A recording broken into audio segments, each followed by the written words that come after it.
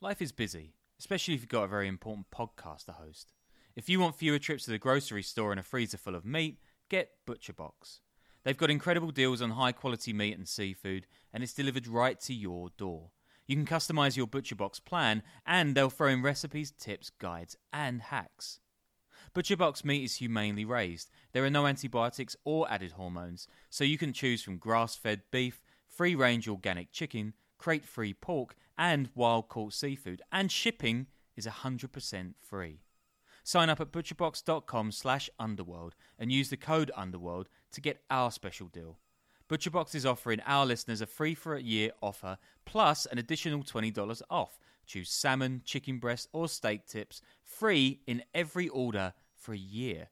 That's butcherbox.com/underworld and the code underworld to choose your free for a year offer. Plus, get $20 off your first order. Look, Bumble knows you're exhausted by dating. All the, must not take yourself too seriously, and 6'1" since that matters, and what do I even say other than, hey? Well, that's why they're introducing an all-new Bumble, with exciting features to make compatibility easier, starting the chat better, and dating safer. They've changed, so you don't have to. Download the new Bumble now. It's the early 70s.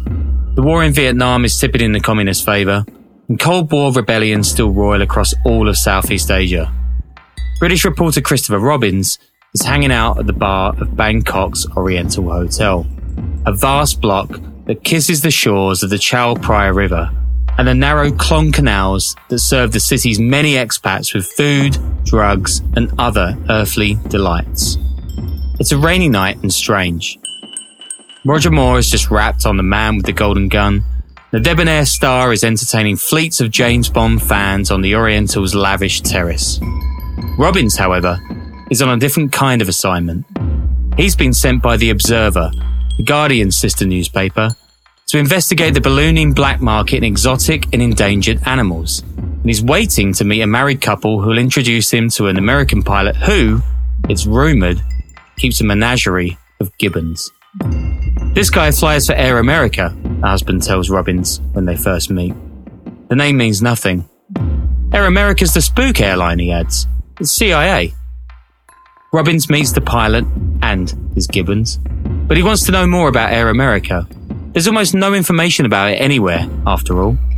A little later, he's in Saigon, drinking with a whiskey-addled correspondent and a veteran of the Vietnam War. This Air America is a rather unorthodox airline, Robbins tells his drinking buddy, adding, quote, the pilots seem to use it to smuggle their pets on. The older correspondent sets his tumbler down and sets off on a rant. Air America have flown opium, he says. They've flown guns and bombs and ammo.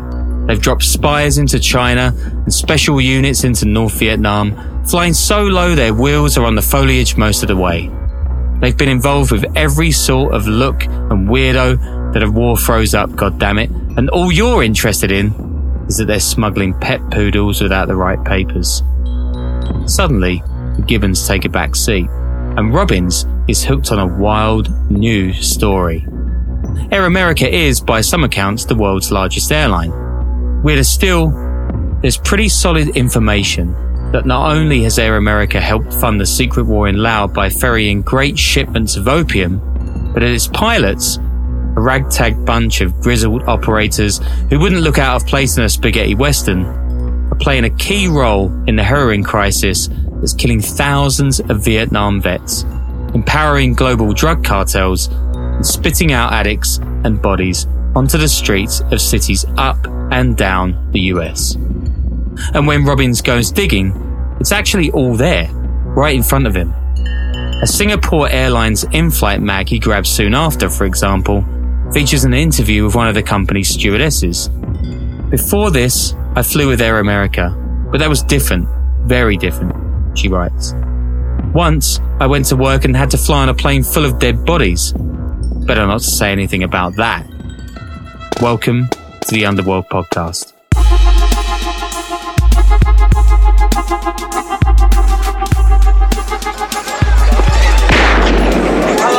Look at that little devil operate. How Sung's come here to Shanghai all these men and boys for his private army. Well, now, Shanghai is an ugly word. Oh, well, how would you describe what he's doing? Oh, well, I'd say he's showing a lot of charisma. Charisma. What you've got to remember, Miss Landreau, is these people have different values than you and I. But the nice part is, we're all pulling together for the same cause. Same cause. General Sung's only cause is General Sung. Don't you get it, Senator? The CIA flies drugs for him. In return, he loans us his troops, plus he's kicking money back into the CIA. You know what?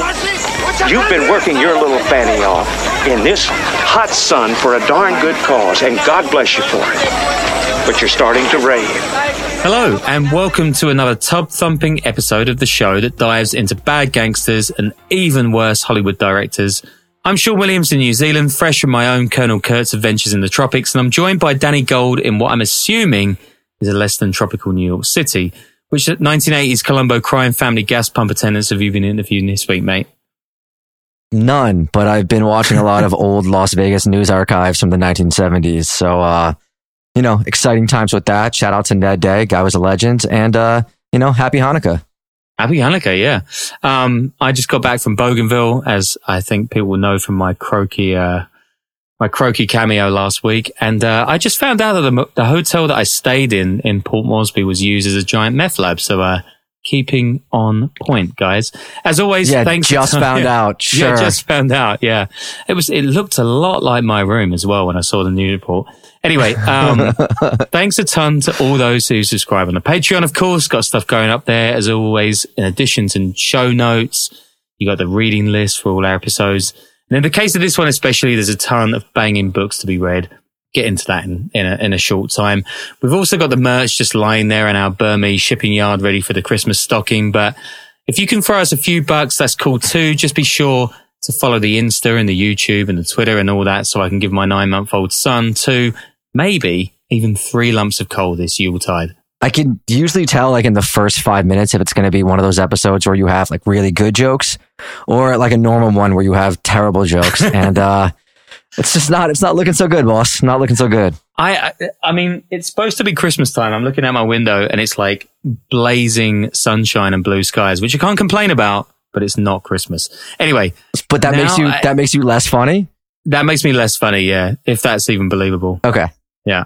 Now, I don't think we've managed this in the 3+ years we've been reshaping our careers as podcasters, but if you listened to Danny's show last week on Santos Traficante, Cuba's Castro Killers and The Agency, this week's actually follows on from it almost directly. There's more Spies and Langley plots and Cold War madness. Yeah, we've really been doing a lot of weird 60s and 70s, like you said, Cold War madness, CIA stuff lately, which is, I guess, kind of a departure from the normal and maybe something we won't be doing a lot of because it seems like you guys kind of just enjoy the regular gangster stuff. But we'll see how it goes.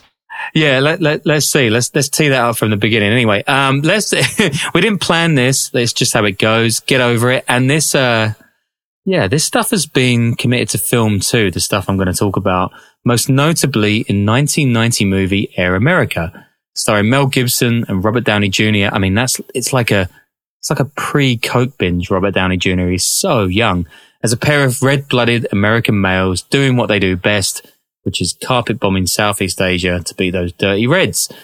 Given the current political climate, I'm sorry to bring up a movie starring the king of the anti-Semites, but just in case you're thinking of watching Air America, it's got a 13% Jesus. rating on Rotten Tomatoes. I know, those people really know their stuff.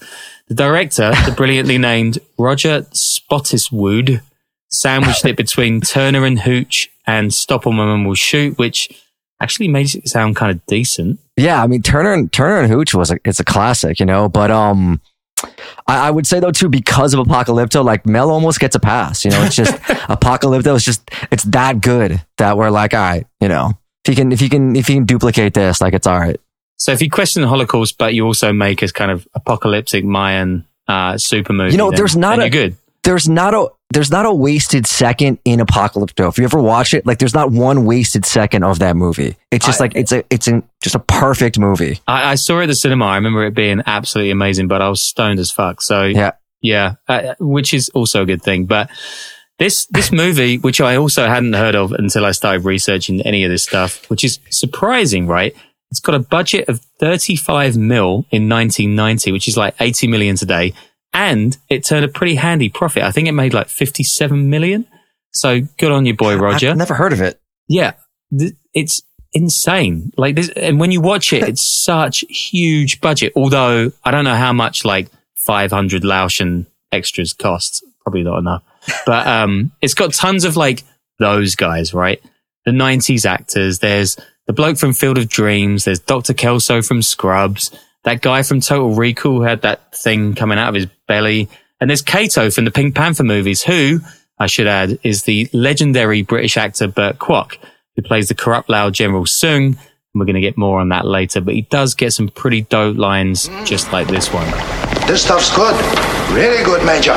Do you want to try some? With all due respect, General, I'm not here for a taste test, okay? I am here to ask you again, please, let's shut this lab down for 1 week only, just while the senator is here. Why don't you just tell baggage man Senator to go home now? Kick out. Well, I wish it was that easy, General. And in a civilized country like yours, it would be. But in this case, it's just easier to shut down this lab. Then you and me be poor men and cannot pay for war. If we don't sell heroin, then no money to feed my soldiers. So yeah, that's Air America. And it's based on the airline of the same name that operated all over the world, but most significantly in Vietnam and Laos, the latter of whose anti-communist tribesmen it armed and backed during the CIA's so-called secret war in the country. The movie's actually a very loose, incredibly loose adaptation of Christopher Robin's brilliant non-fiction book of the same name from 1979, which of course is the backdrop for the cold open, and which is one of the best books out there about the secret war in Laos. Like, it's really, really, really good. Air America, and the rumours that swirled around at the time, which we'll dig into, namely that the CIA wasn't only shipping opium to fuel the war, but played a pivotal role in shaping the modern heroin industry. Now, there are other great books in this field that I read for the show. I fully recommend David Korn's Blonde Ghost, The Crimes of Patriots by Jonathan Whitney. That last one is a must read if you want to know how feral, insane the CIA got at the height of the Cold War. But this episode won't even get into Lumumba and the Congo, Angola, Iran, Gaddafi, the Contras, Operation Condor, and a ton of other stuff Air America did. We're going to focus on the good stuff. Guys, it's the drugs. Yeah, it took you only 15 minutes. It's going to take a bit longer. Anyway, to get to them, we're going to go way past Laos and the wars in Indochina, all the way back to 1937. Of course, China at that time is getting overrun by the Imperial Japanese Air Force, whose forces are so much stronger than those of the Kuomintang or KMT, which is the nationalist Chinese forces of Generalissimo Chiang Kai-shek, that they can bomb and strafe just whenever they like, fly at rooftop height, and even perform aerobatics between attacks just because they can. That year, Madame Chiang, the Generalissimo's wife, invites a retired US Army Corps captain named Claire Lee Cheno, yes, Claire, a guy's name, to train his Air Force on a 3-month grand-a-week contract. Now, Cheno is old and he's partially deaf, but he's no shrinking violet. He's massive and he's scary looking. So much so that at one conference, Winston Churchill is said to have clapped eyes on him and said, quote, "I'm glad that man is on our side." Cheno said, "Sure, Madam Chiang, I'll build you an Air Force." But he doesn't create something tight and regimented. Instead, he stitches together a ragtag team of, quote, bums and drunks. And all he can offer them is to upgrade a moth-eaten old assembly line churning out fire-prone Fiat fighters left in China by Mussolini's fascists. Cheno calls his men the Flying Tigers.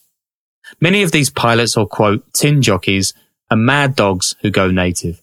Take Art Wilson, aka Shower Shoes. He flies everywhere in rubber sandals, basically Crocs, hence the nickname. Had actually grown up in China, speaks the language, and loves local delicacies like bloot, hatched baby chickens eaten raw. They still eat these in the Philippines, and it's the worst food I have ever tried. I couldn't take a full bite, and I fully threw up. Wait, that's like the fertilized egg, right? That they're still in the egg, because they have that. That's in Cambodia too. And I think I have a chef friend that knows where you can get it in in Queens, I think. Yeah, you know, it was never something that I wanted to give a lot of things a go, like when it comes to eating weird stuff, and that just never appealed to me. Yeah, I mean, on the same trip, I was happy to eat the like insects and that kind of crap, but oh man, that stuff is disgusting. Anyway, by 1966, with 25,000 hours under his belt, US authorities realized that Wilson doesn't actually have a pilot's license, and they send him to attend a course in Louisiana. An instructor sees the rubber sandals and asks Wilson, quote, "How long do you think it would take you to walk out the jungle in those?" Wilson scratches his head thoughtfully. "Well, let me see," he says. "The last time it took 2 weeks. Time before that, it was around 6.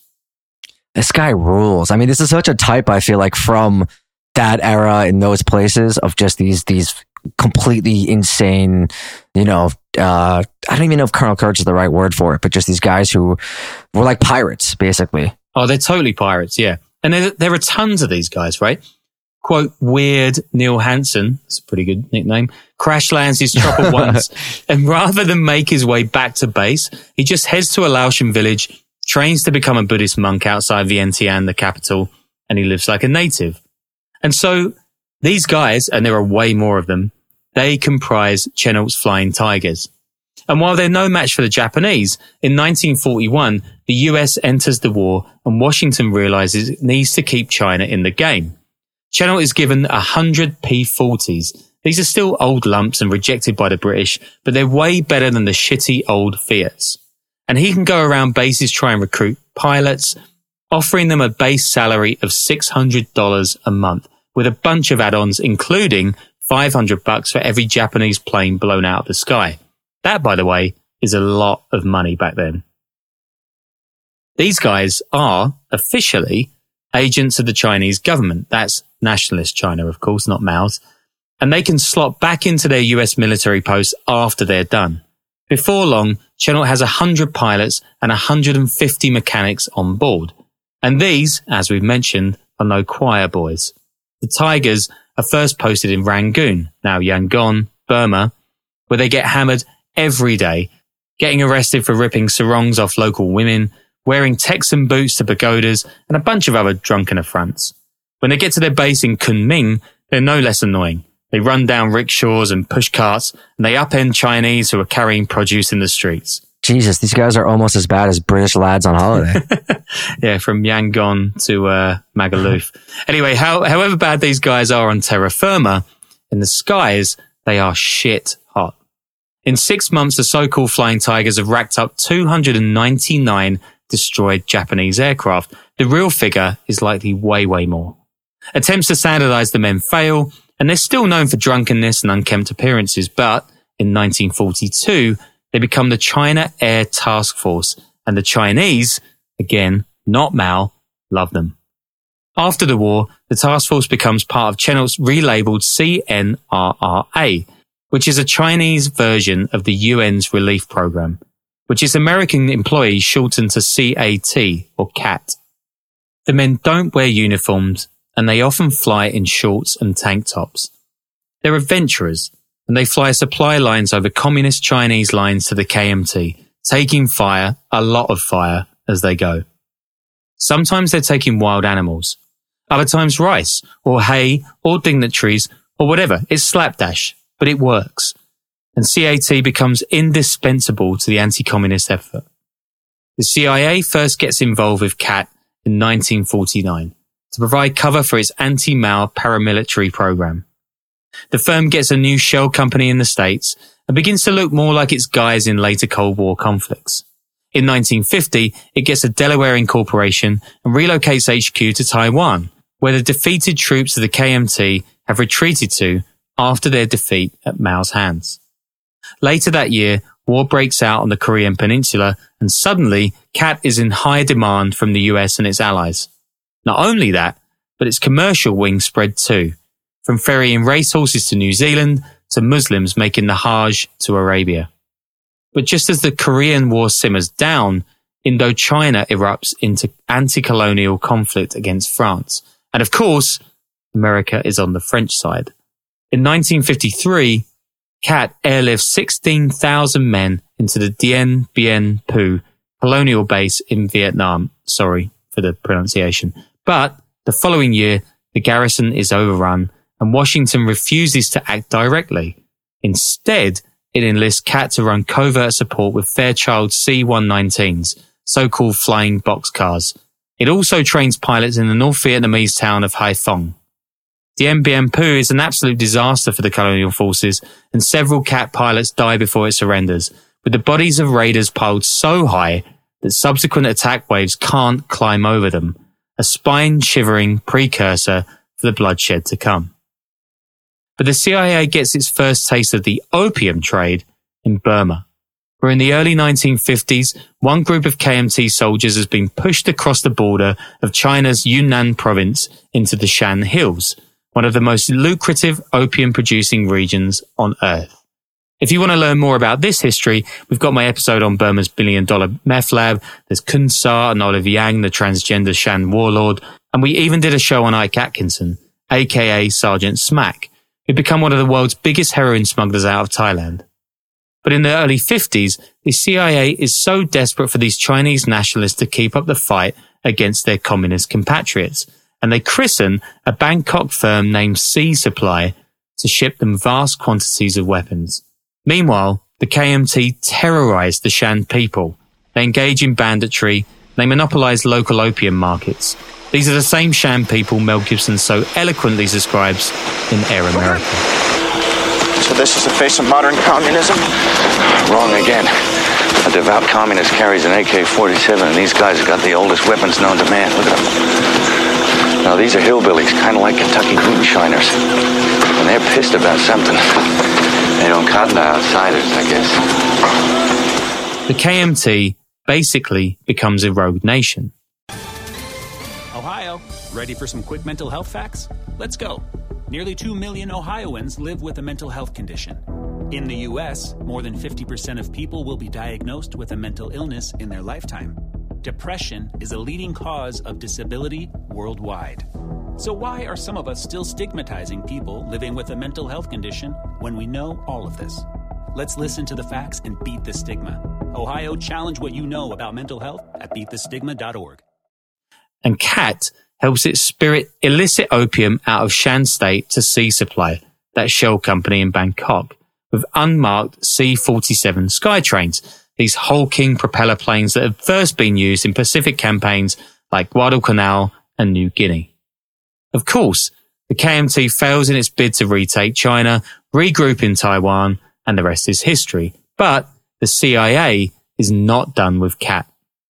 In November 1955, the Vietnam War breaks out, and North Vietnamese troops use a route called the Ho Chi Minh Trail to ferry troops, supplies, and weapons to its position on the front lines. Given Laos is next door, it becomes a key transshipment point for communist materiel, and Laos has its own communist insurgency, the Pathet Lao, which is hand in glove with its Viet Cong allies. So the CIA, naturally, is keen to be active in Laos, but there's a problem. The US has installed a right-wing puppet government there, but in 1960, it's overthrown in a bloodless coup. And in 1962, Laos signs an accord in Geneva stating its official neutrality. There are still tons of competing interests in the country, however, and the situation there is so confusing that when asked by a journalist why he's getting conflicting reports on the country's position, the Minister of Information says, quote, "If you will talk to different officials, naturally, you will get different answers." Neutrality is basically a spoiler. Spooks are all over Laos trying to figure out how they can scupper the communists without opening a new front in the Cold War or getting in any more trouble at the UN. 1960 is the first time US spies meet with Vang Pao, the leader of a tribe called the Hmong, and it proves to be one of the most fateful meetings in modern history. The Hmong are a largely agricultural group whose cash crop, get this, is opium. They're not too keen on communism, and they agreed to fight a secret war against the Viet Cong and Pathet Lao. Vang Pao is known as a fierce guy who commands utter loyalty from his men. At one early battle speech, a man is so pumped he falls into a river and he gets swept away to his death. Sounds like he should tone it down a bit. Maybe it was like that Al Pacino Any Given Sunday speech. That one gets me fired up. I'm ready to jump into a river. But also, like, I kind of, I think their platform of pro-opium anti-communism is something that I could get behind. Like, if they were a party in the U.S. like that, those twin pillars are something that I think makes for, just a political party that really gets it. Well, you should go to California then, because he went there after the end of the war and he took a load of Lao with him. And I think there's still a huge Hmong community in like Southern California. I think it's LA, basically. Anyway, the Hmong, though, at that time, they don't know how to fight. They don't have modern weaponry. And if they're not in the field growing and selling opium, how will they stay afloat? Well, Air America. That's how. By now, CAT has changed its name, and it's added the slogan, anything, anywhere, anytime, professionally. I guess 3 out of 4 ain't bad. This thing is big.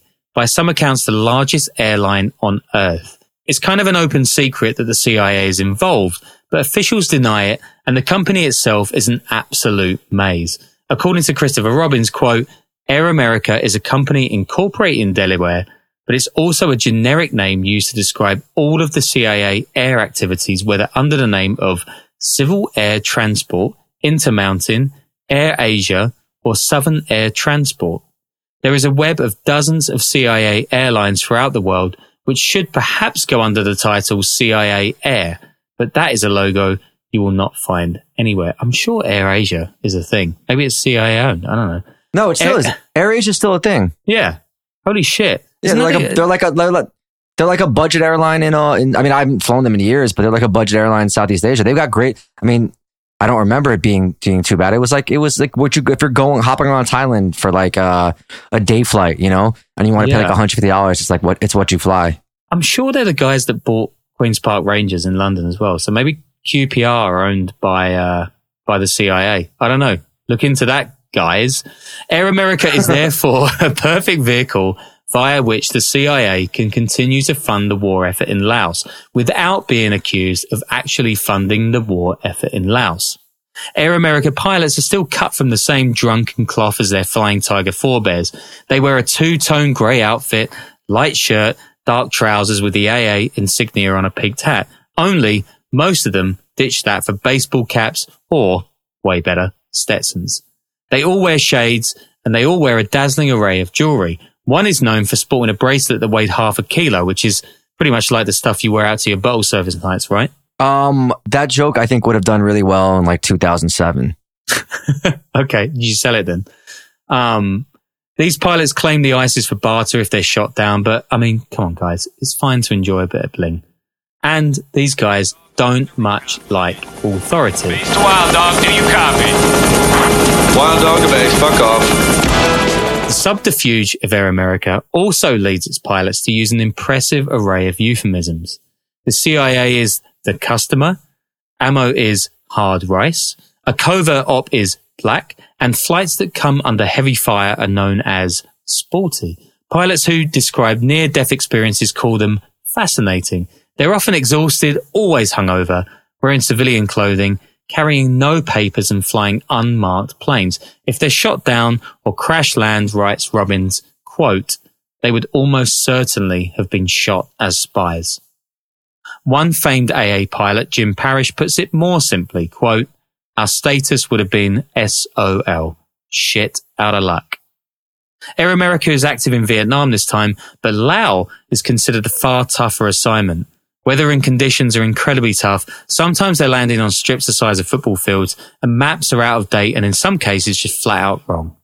The battlefield against the Pathet Lao is so undemarcated that communist troops might just crouch down at the end of a runway and open fire when a plane lands. It is crazy stuff. Furthermore, it soon becomes clear that as heroic and passionate as the Hmong are about defending their homeland, they are no match against the huge and well-armed communists.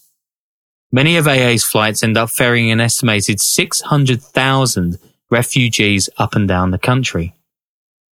Others, the Americans, send on long marches that are ambushed by communist troops, and they don't take prisoners. Children are dragged from parents and dashed against walls. Women raped and disemboweled. The elderly are shot in the legs and left to die. Air America often flies entire planes stacked with stinking, weeks-old bodies. Remember that Singapore Airlines stewardess? Here's Jim Parrish again, who calls the Laos soldiers, quote, little straggly-ass kids. It was pretty pathetic. Their heart wasn't in it. They didn't care who was winning, but they were running from the bad guys for one reason or another. We'd haul them from point A to point B, reallocate them somewhere and give them a few pounds of rice, and they would try it again. You've got to feel really sorry for the people. All the while, AA pilots are getting jaded and in some cases going insane off the back of these increasingly perilous and tragic missions. And I'm going to have a bonus show on the most notorious of them all this week, apparently the foundation for the character of Colonel Kurtz. But for now, let's talk drugs. Air America might be shipping opium all over Laos at this point, mirroring its work in Burma. But to find out just how pivotal the airline is in the heroin trade, let's go back briefly to the 19th century to see how this whole underworld began. In 1862, France annexes Saigon and immediately sees opium as a chance for its new colony to be self-sufficient. The French-administered opium monopoly, yep, that is its official name, encourages Laos, especially the Hmong, to ramp up production during the Second World War. By 1946 and the end of the war, however, with opium addiction soaring around the world, there's public outcry in Paris and the monopoly shutters. Vietnam, by the way, at this point is home to 100,000 addicts alone, and that's of a population of barely 20 million, which is nuts. I think that's still way better than North Philadelphia. Perhaps, yeah.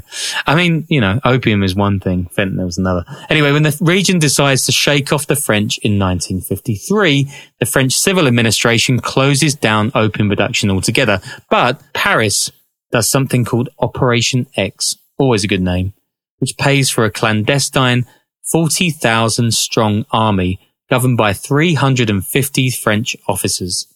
And because France doesn't want to commit millions of its post-war francs to the effort, those officers get creative. Major Roger Tronquier, head of Operation X, orders opium to be flown from central Laos to Cap Saint-Jacques, modern-day Vung Tau, near Saigon, where it's sold on. This trade is so essential to the French war effort that when a CIA officer named Edward Lansdale complains about it in 1953, he's told to drop it or else open a, quote, keg of worms. Nobody needs that many worms. So Lansdale drops it. But in 1954, when the French are kicked out, it creates an opium industry vacuum. Before long, that gap is filled by gangsters from the French island of Corsica, who run a charter fleet known widely as Air Opium. The most powerful of these men is Bonaventure Roch Francisci, who owns a shell firm named Air Lao Commerciale. His silent partner there is No Ding Nu. God, apologies again to Vietnam listeners. And this guy just so happens to be the chief advisor to Vietnamese President No Dinh Diem, which means, usefully, that when Diem orders Saigon's opium den shut in 1955 and an end to the market, Francisci uses his silent partner Nu to keep the trade thriving. In 1958, Nu himself reopens opium dens to finance his own secret police, and a few years later, Diem is murdered in a US-backed coup. You'll love the Cold War. Francisci is getting wildly rich off this turmoil. He pairs up with Marseille's Guarini brothers, kings of the French underworld and masters of a global criminal empire. Their syndicate would pick up between 300 and 600 kilos of raw opium from dirt strips in northern Laos and deliver them to drop points in South Vietnam, Cambodia, and the Gulf of Siam. It's a well-oiled machine and balloons the so-called French Connection opium trade from Asia into Europe. By 1962, Francisci is flying high and he's got a fleet of brand new Beechcraft planes making hundreds of shipments per month. He's tall, handsome and elegant, just like me, and he's oh so happy to tell the Vientiane press corps tales of his airline's drops to troops, service to famed diplomats. To questions of drug running, however, he demurs. But he won't have that chance for too long. Laos generals want in on the trade, and as their neutrality disintegrates and the Americans get more and more involved in the secret war, they make moves on Francisci's empire. One day in 1962, a Francisci capo named René Babal Enyabal takes off from Vientiane's Ouattara airport to the nearby city of Savannakhet on the Thai border, and he loads his plane with 29 watertight tin crates, each one stuffed with 20 kilos of raw opium wrapped in a life belt. Then he drops them all to a point in the ocean and he flies back to Vientiane. But Babal's had a long day and he falls asleep at the controls before drifting into Thai territory where two T-28 fighters force him down. In what must be one of the most disastrous naps of the year, Babal then admits to smuggling dope and the whole thing makes international news, including a massive Time feature. Francisci comes under intense pressure and the attention gives a corrupt opium-smuggling Lao Air Force general named Awane Ratikone a brainwave. He reclassifies Lao airports as military terminals, meaning the airlines need his permission to take off and land. Then, he simply refuses permission to any Corsicans and commandeers opium routes himself. Awane, by the way, is the basis for the dastardly General Sung in Air America, and he makes millions and millions of dollars from the opium trade during the war, building massive refineries and sawmills up in Laos's far north. As the war intensifies, opium becomes key to the Hmong's success against the Viet Cong and the Pathet Lao. Air America and CIA officials don't just abide opium being shipped on the planes, they encourage it. Writes former Vientiane CIA station chief Ted Shackley, who, by the way, also had a key hand in the Cuban JM Wave stuff we got into last week, quote, "Not all of the CIA personnel working in Laos shared my willingness to coexist with the narcotics dragon. But as far as I know, none of them tried to play St. George during my tour of duty there." At one point, a US air commando named Jack Drummond gets annoyed when the Lao are using high-powered T-28s to smuggle opium. Quote, "I thought it was a very inefficient use of airlines." So Drummond takes the Lao squadron commander aside. Quote, "I'll make you a deal. I'll get you a C-47. I'll maintain it, put gas in it, and never ask you a question if you leave the T-28s alone." Drummond then gets a C-47, that's a big thing, from the aid agency USAID, and it's flown every night. Quote, "Everyone had a motorcycle in 6 months, and then the families of the enlisted guys had enough to eat for the first time." No matter that the squadron commander is later arrested in Saigon with a C-47 loaded with dope and gold, the war effort continues. In 1967, Awane wins big in the so-called Opium War, during which he bombs the Shan smuggler Kun Sa and makes off with $500,000 worth of opium, plus the opportunity to take control of KMT taxes on Burmese opium coming into Laos. Still, there's silence on AA's involvement. Wait, you talked about that right in that episode about that bombing. Wasn't that the cold open of the Kunz, that bombing where they are, where he gets bombed and they kind of take over all his opium? Yeah, it's like Kun Sa was kind of instrumental in changing the caravans of Shan opium from mules to mopeds, and he was going across the Mekong back then. And Awane, I think, with word from the CIA, got word that he was doing it, and he decided just like carpet bomb them, took their opium, and it was like a major turning point in how the heroin got made in Southeast Asia. It's like really, really important moment, and it kind of made Kun Sa because it kind of made him bivouac in the jungle. Take stock and come back as the kind of massive warlord that he would become. But it's pretty nuts. And in 1968, Shackley, the guy we just heard from, he leaves Vientiane for a new post in Vietnam, and he, by the way, is going to go on from Cuba to Laos to be vital in Washington's future engagements in Central America, Iran. I mean, this guy is totally a piece of work. You should definitely read Blonde Ghost by David Korn if you want to learn more about him. But in 1969, the following year, everything changes. The Tet Offensive has pushed US forces back, changing the political scene surrounding the Vietnam War, and a series of media articles expose, at least in part, the CIA's involvement in Air America. That year, heroin producers, including Awane, bring in master chemists, mostly from Hong Kong, and produce a new form of high-grade heroin, between 90 and 99% purity, much of which is taken by a growing army of American addicts that are bringing dope abuse and organized crime onto the streets of major US cities.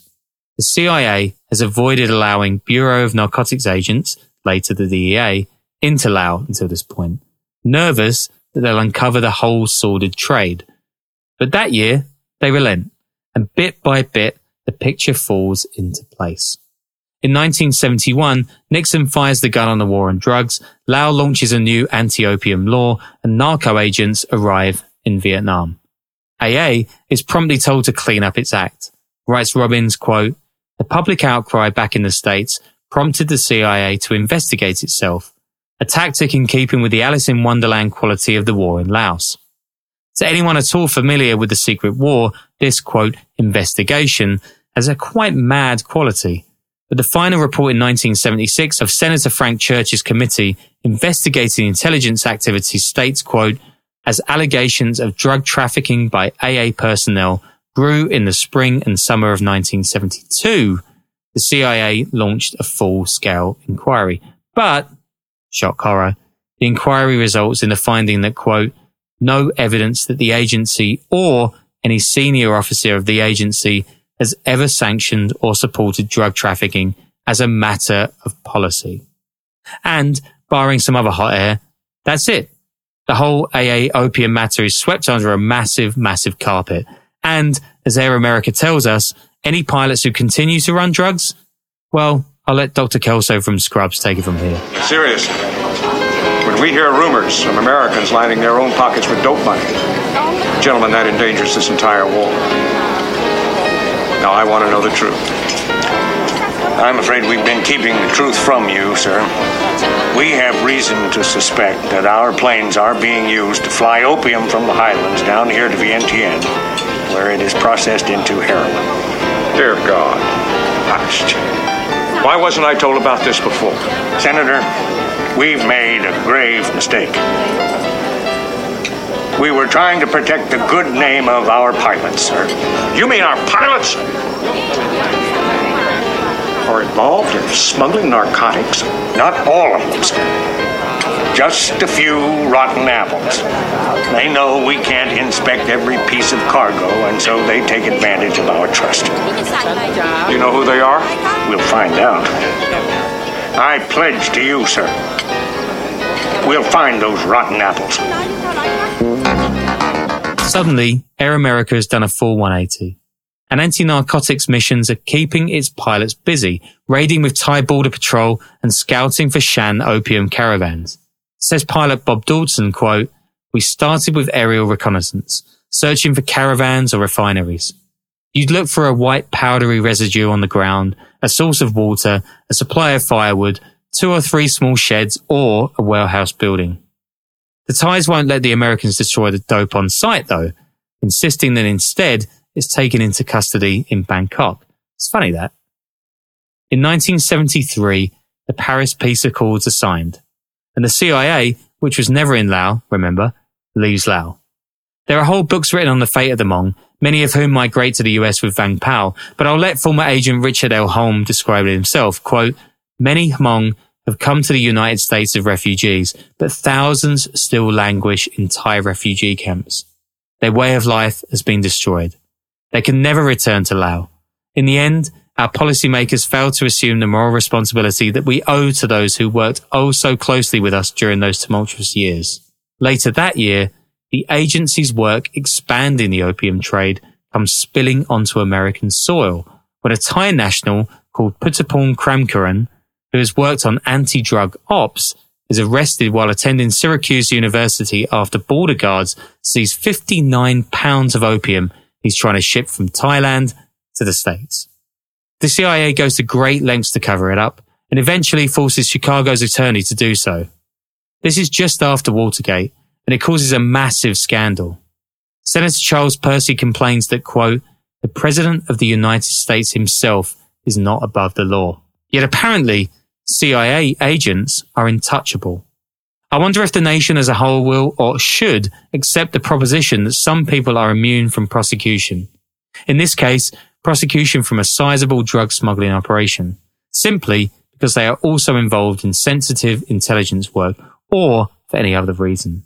As Robbins, quote, it's perhaps the perfect symbol of Air America's and the CIA's Jekyll and Hyde attitude to narcotics in Laos through its long involvement there, then an anti-drug agent should be smuggling opium into the United States. So, did Air America ship opium during the Cold War in Southeast Asia? Absolutely. Did it help fuel the modern-day heroin industry? You betcha. And is Air America worth watching this weekend? Yeah, kinda. It's got that good bad thing going on, just like this rousing speech. Surprised, huh? Yeah. How come you're so relaxed, man? Maybe you don't get this, but when you die, that's it, all right? It's over. End of story. Blackness. Yeah.